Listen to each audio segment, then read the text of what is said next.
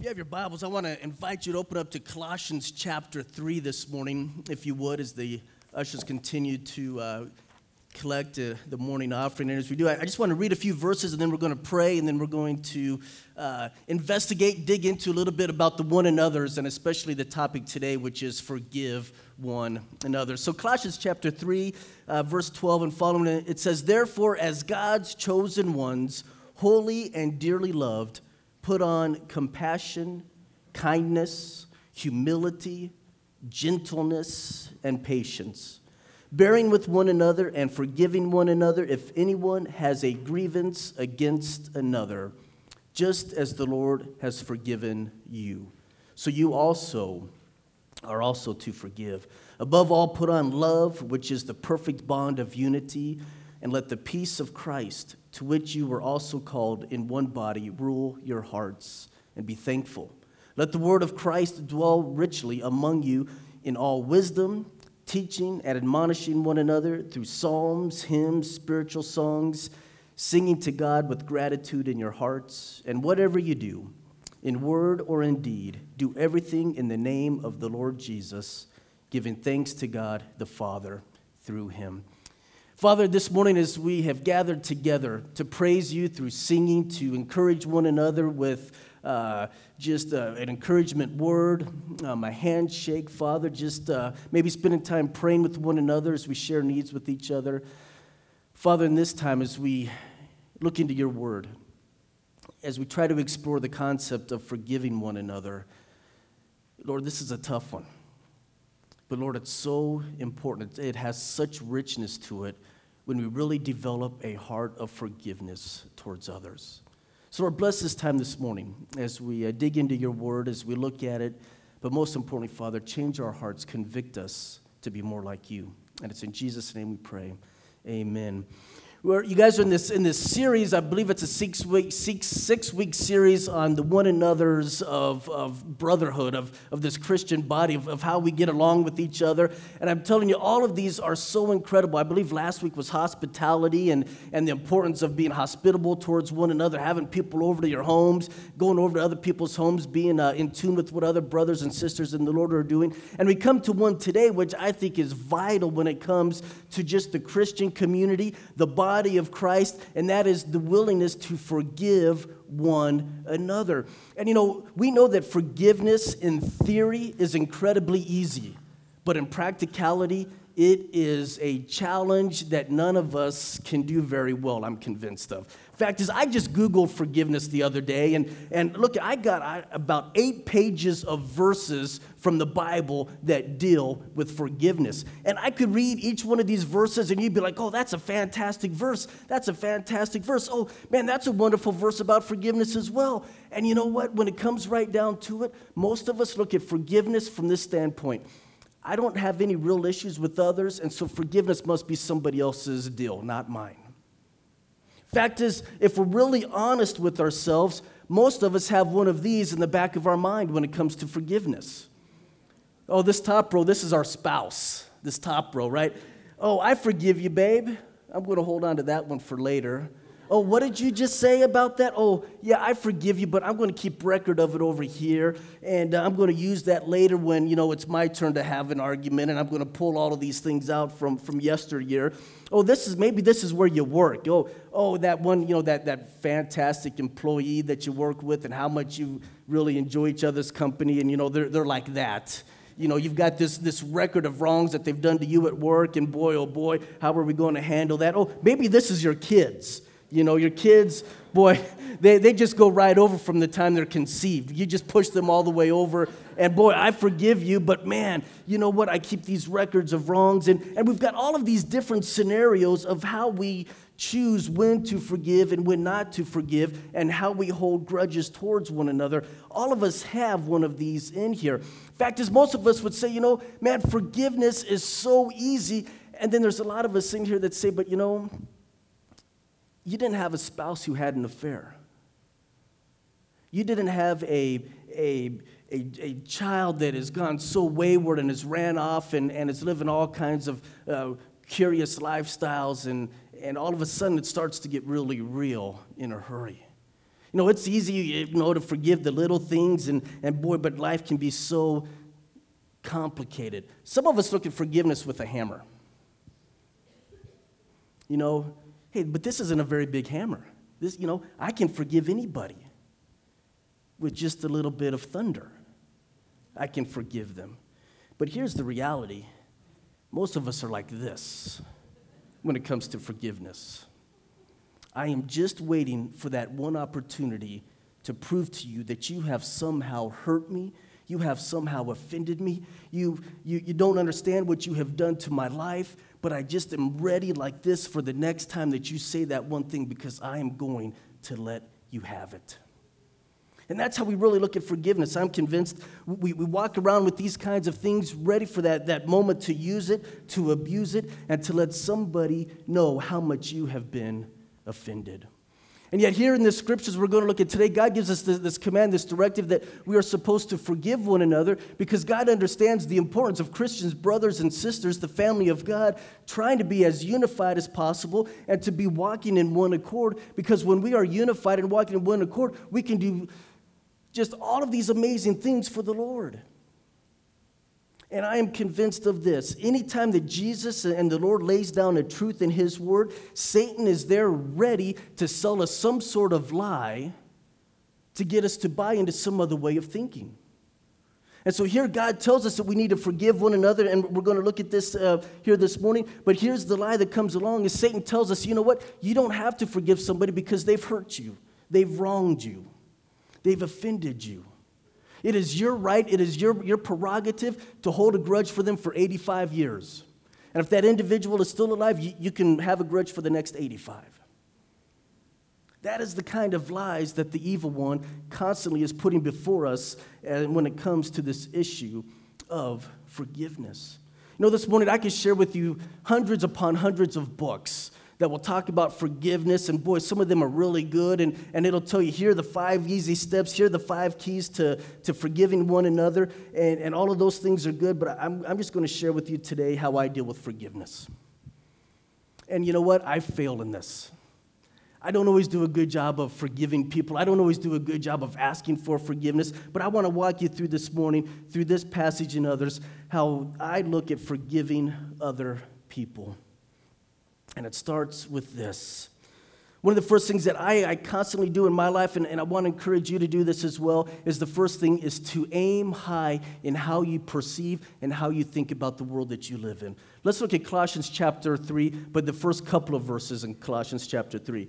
It says, "So if you have been raised with Christ, seek the things above where Christ is seated at the right hand of God. Set your minds on things above, not on the earthly things. For you died, and your life is hidden with Christ in God. When Christ, who is your life, appears, then you also will appear with Him in glory." It starts out saying this: since you've been raised with Christ, seek the things above where Christ is seated. Set your minds on the things that are above. See, here's the truth that God tells us where we should have our mindset. Our mindset should be focused on the very things that are important to the Lord. It also kind of tells us this. There's this identification of saying, since you've been raised with Christ, since you've placed your trust in Him, since you've acknowledged that you're a sinner, that you need Him as your Lord and Savior, you're identifying with Him. I am not my own anymore. I am a child of God. And so I'm putting my mind, everything about me is focused on where Christ is and the things that are important to them. That's my mindset.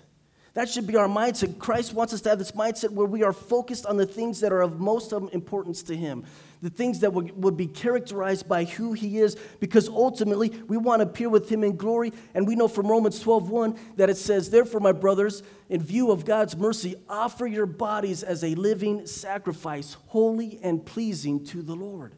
So I've got this reality in my life that my mind should be focused on the things that bring Him glory and Him honor. And what happens is this: I get so caught up in the things around me. I get so caught up in this world. I'm living by the way that the world is, and I get so caught up in it. And so that's why I've got this record of wrongs right here. Because my mind isn't always set where it's supposed to be. I get distracted by the work that I have. I get distracted by the family issues. I get distracted by my hobbies. I get distracted by my neighbors. I get distracted by acquaintances that I have. I get distracted by those relationships that I have no control over, but I'm forced to have. And here are all of these things. And so all of these things in the world are pulling my mind away from where it's supposed to be focused and set. And I'm focusing on my circumstances and the people around me, the relationships that I have. And therefore, when I start doing that, I start behaving like the world. I start thinking like the world.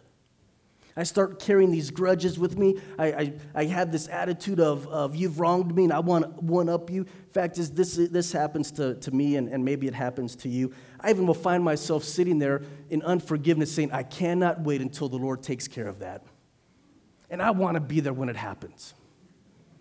And we sit there like this, come on, Lord, come on.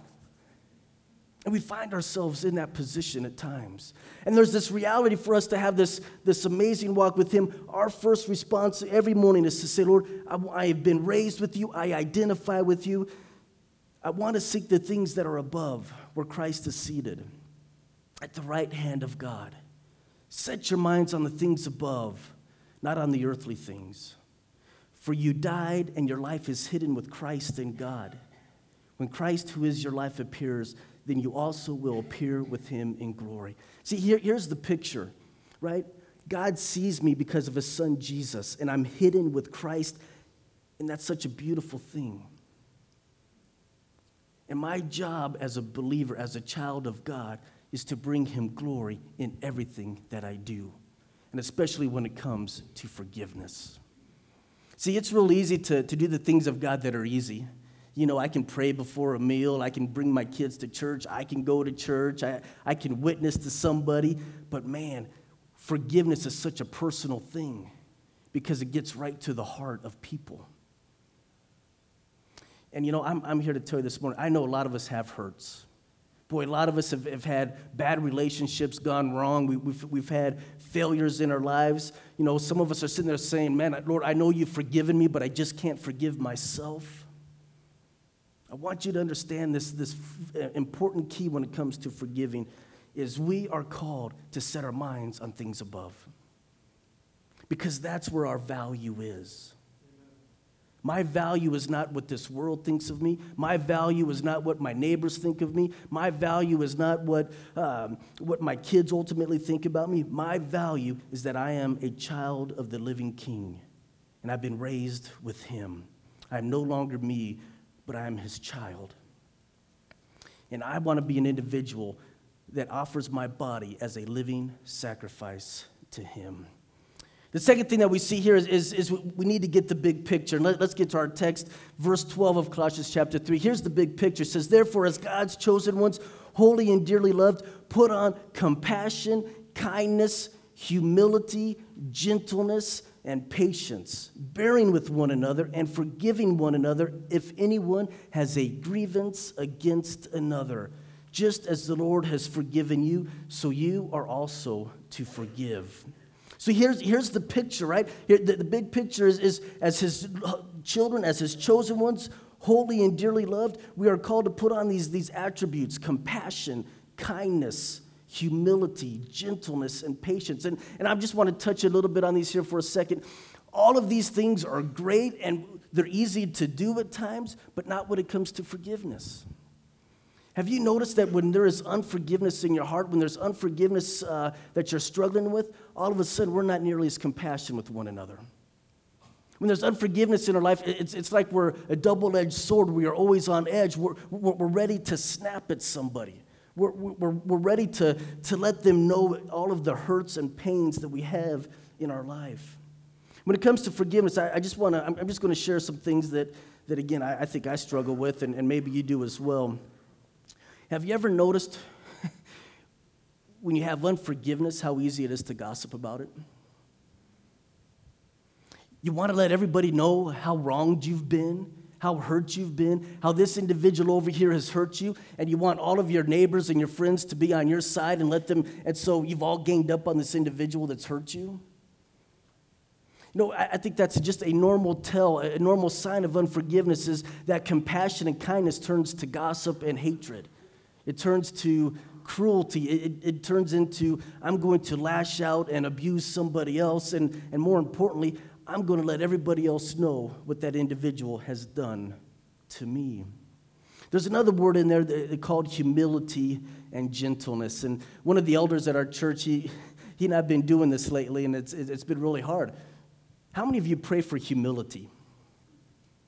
You know, we'll pray for patience, we'll pray for this, we'll pray for that. But how many of you really, truly pray to the Lord, Father, create in me a humble spirit? Father, I want to be humble. I want to be a man or a woman of the Lord that's walking in humility.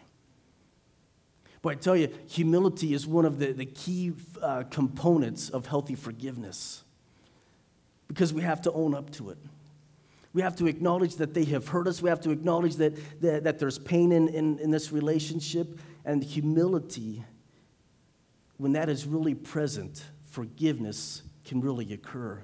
Forgiveness has a chance to heal. So we see this need of the big picture of walking in humility. Scripture's filled with Christ being humble and walking before the Lord. One of my favorites is where he's at the cross in his last days, and he says, Father, not my will be done, but your will be done. You know, we walk around saying, Lord, my will be done as long as it's what I want your will to be my will. And there's this reality of surrender to him and saying, I'm going to walk humbly before the Lord, because that was the example that Christ gave to us, and that is his expectation, that I will be a humble individual walking before him. So we've got to get this big picture of what we are called to do as his chosen, dearly loved children. Forgiveness should be on our tongues and in our hearts and on our minds day in and day out for everyone to see. So we got to get the big picture.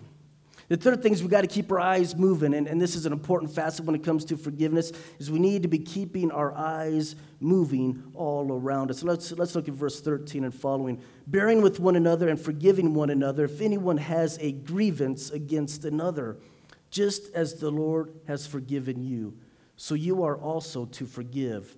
Above all, put on love, which is the perfect bond of unity, and let the peace of Christ, to which you were also called in one body, rule your hearts, and be thankful. Let the word of Christ dwell richly among you in all wisdom, teaching and admonishing one another through psalms, hymns, spiritual songs, singing to God with gratitude in your hearts. Here's this idea of keeping our eyes moving, and whether we do it intentionally, whether we do it purposefully, we can offend people just by walking down the street. You know, I think we all have those individual people that for whatever reason, they just kind of push your buttons. They tend to irritate you just by the mere presence of who they are. But we have to keep our eyes moving, because forgiveness is the foundation of healthy relationships. If you're married here this morning, I guarantee you at some point in time you've had to exercise forgiving your spouse. If you have kids here this morning, kids, at some point in time you've had to exercise forgiveness because your parents have not always done it right. Grandparents, you've probably got to apologize to your kids, to your grandchildren, and your great-grandkids, because we all fail one another on a daily basis. Even though we may strive to be harmonized, we strive for unity, there are things about us that just on the occasion will trip somebody up, and there is the need for forgiving one another. So we got to keep our eyes moving and make it a point to be forgiving each other. I remember when I was in college, we had this project to do. It was called Project Love. And for a semester, we were supposed to pick somebody in the student body that we really struggled to get along with, and we were supposed to do particular acts of kindness to them throughout the semester. We were supposed to document it and write a paper on it. And it's funny, everybody picked the same individual that semester. And it wasn't me, thankfully. But I remember that this guy, he just pushed all of our buttons. And man, it was a challenge to exercise forgiveness to him. But it's real, and it's honest, and we have to be doing that. Here's the fourth thing, and then we're going to conclude with some thoughts that will help us construct a foundation for forgiving. Make sure that they see forgiveness is real. Verse 17 says, and whatever you do in word or in deed, do everything in the name of the Lord Jesus, giving thanks to God the Father through him. See, we should actually be excited about forgiving others. I mean, we should be able to walk around with a humble heart and a gracious spirit, and it should actually make us excited to forgive other people. And you want to know why? Because Christ has forgiven us. I mean, I am as wretched as the next guy, probably even more wretched from my opinion. I'm a wretched sinner. Paul made the same things. He said, man, there's no one that sinned as much as he had. But we should have this excitement, and whatever you do in word or deed, do it within the name of the Lord Jesus, giving thanks to God the Father through him. I should be excited to forgive you. You should be excited to forgive me. You should be excited to forgive your spouse because they got into the checkbook and spent money that you weren't expecting to be spent. You should forgive them. It doesn't mean that you have to be best friends. It doesn't mean that you have to go on vacations with everybody. But you know what? We should be in a spirit of forgiving one another because Christ graciously forgives me. And he graciously forgives you. For a body of believers to work together, to serve the Lord together, forgiveness will be something that has to be developed amongst the group. I want to give us some principles, some other guidelines that I think about on a daily basis that are, I believe, extremely important when it comes to forgiving one another. And the first one is this. Ephesians 5:1 puts it like this. Therefore, brothers, be imitators of God. As children of God, as a child of God, I'm to be an imitator of him. And one of the things that I am so thankful about my Lord and Savior is that he forgives. He forgives me on the cross. His blood was shed for me. And even when I mess up today or tomorrow, I go to him and I say, Father, create in me a clean heart. Create in me a clean heart because I am in need of forgiveness. Romans 8:29, and this is one of my favorite ones. Romans 8:29 tells us that we are to conform to the image of Christ. Our job is not to conform to the image of this world. Our job is not to conform to the way that the world thinks. Our job is to not be conformed to how your neighbor handles things. We're not to conform to how our boss handles things. We are conformed to the image of Christ.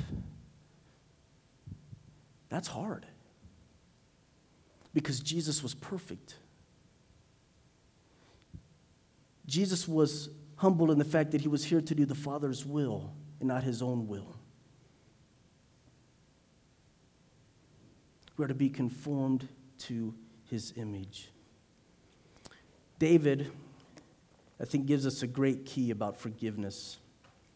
Psalm 51, you may be familiar with Psalm 51, but it's a passage where David was confessing to the Lord his sin that he had with Bathsheba and ended up killing her husband. And listen to some of the things that David prayed from a unforgiven state and then developing forgiveness. He says, completely wash away my guilt and cleanse me from my sin, for I am conscious of my rebellion, and my sin is always before me. Against you, you alone have I sinned and done what is evil in your sight, so you are right when you pass sentence. You are blameless when you judge. Indeed, I was guilty when I was born. I was sinful when my mother conceived me. Surely you desire integrity in the inner self, and you teach me wisdom deep within. Purify me with hyssop, and I will be clean. Wash me, and I will be whiter than snow. God created me a clean heart and renew a steadfast spirit within me. This prayer is something that all of us should be praying on a daily basis. We should be examining our hearts. We should be saying, Lord, what offensive thing is there within me that we need to get right today? I'm convinced of this. When you and I are striving to walk in the Lord with a clean heart, when we're striving to live for him on a daily basis that brings glory to him and honor to him, forgiveness becomes easier and easier in our daily lives. Forgiveness becomes an attribute that we show and extend to other people. I want to do this for a second. I want you to just for a minute, I want you to close your eyes and bow your head for just a couple of minutes. And I really want you to think about this for a minute.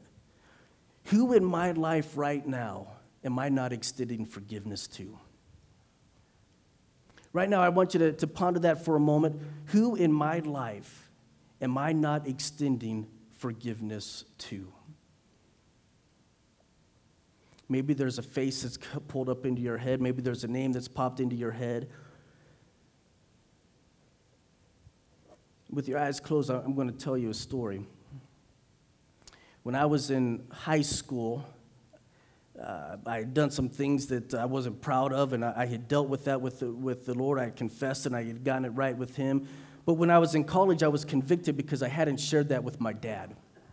My dad didn't know about it. He had no idea about it. But I wanted to tell my dad because he's my father. And not only had I sinned against God, but I had ultimately sinned against my dad because he had been sharing with me God's word and how to live. And so I got the nerve up one day to tell my dad what I had done and confess it to him. And like all, early 20-year-olds, late teens back in that day, I was thinking through how was my dad going to respond when I was about to share this with him. Was he going to yell at me? Although he wasn't a big yeller, but I just didn't know if he was going to yell at me. I didn't know if he was going to spank me. After all, he spanked my brother when he was 16, so I figured he would spank me if I was 21. But I was curious how he was going to respond. And so here we were in Columbus, Nebraska, and we were at this stoplight, and I said, Dad, I just want to share with you something. And I said, when I was in high school, I had done this, and I just want to ask for your forgiveness.